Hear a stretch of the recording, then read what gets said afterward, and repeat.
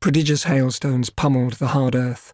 Lightning flashes turned night to day, 73,700 of them one squally Saturday, according to the National Observatory.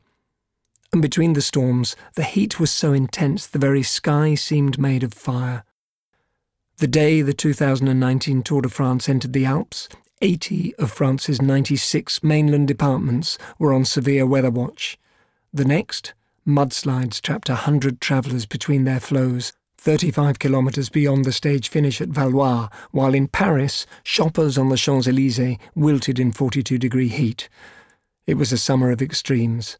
Yet, at Saint-Jean-de-Maurienne, for the start of Stage 19, blue skies welcomed the riders and hung over them for 85 kilometres. Only high on the Col de l'Iseran did the shadows lose their sharpness.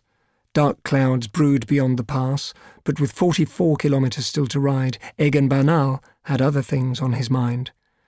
The youngest rider in the race, he'd won the 8-day Paris-Nice in March and then taken third place at the Volta a Catalunya. Then he'd returned home to far-off Colombia to prepare at altitude for the Giro d'Italia. On Saturday the 4th of May, in Andorra now, he suffered a metaphorical thunderbolt of his own when he crashed on the descent from the Port d'Envalira. He knew instantly he would not be going to Italy. Driving behind him was his coach, Xavier Arteche. When I reached him, he was on the ground. He said, "Xavi, I'm sorry, the collarbone's broken." He didn't even mention the Giro. That evening, even before he went in for surgery, he wanted to talk about a training programme that would get him to the Tour in top form.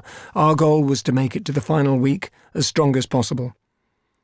On the Iseran, his teammate Wout Poels set a searing pace, lining out the group of contenders into a neatly sewn seam, while further back the stitches were beginning to slip, as rider by rider the group thinned out. Another teammate, Geraint Thomas, the reigning Tour champion, was tucked into Poels' slipstream. Next came Egan, and behind him a knot that had somehow to be disentangled. Julien Alaphilippe had not spent his season building gradually for the sustained endeavour of the great 3-week tours. He'd been winning explosive, hard-fought stages and one-day races all spring. Then he had come to the Tour and taken 2 swashbuckling stage victories, disdaining the energy efficiency that current wisdom deemed imperative to Grand Tour success. He was so good, he raised the question, could the current wisdom be wrong? True, he'd shown signs of weakness on the Col du Galibier 24 hours earlier, crossing the pass a handful of seconds behind his rivals. But on the long descent into Valois, he'd regained the group, and going into Stage 19, he still led Bernal by 1 minute and 30 seconds in the general classification, with Thomas 5 seconds further back.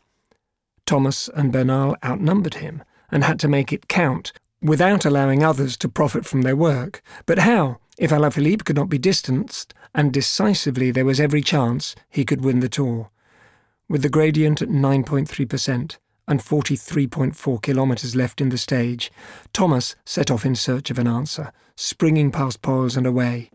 Egan drifted wide, coaxing Alaphilippe forward, and slipped in behind him.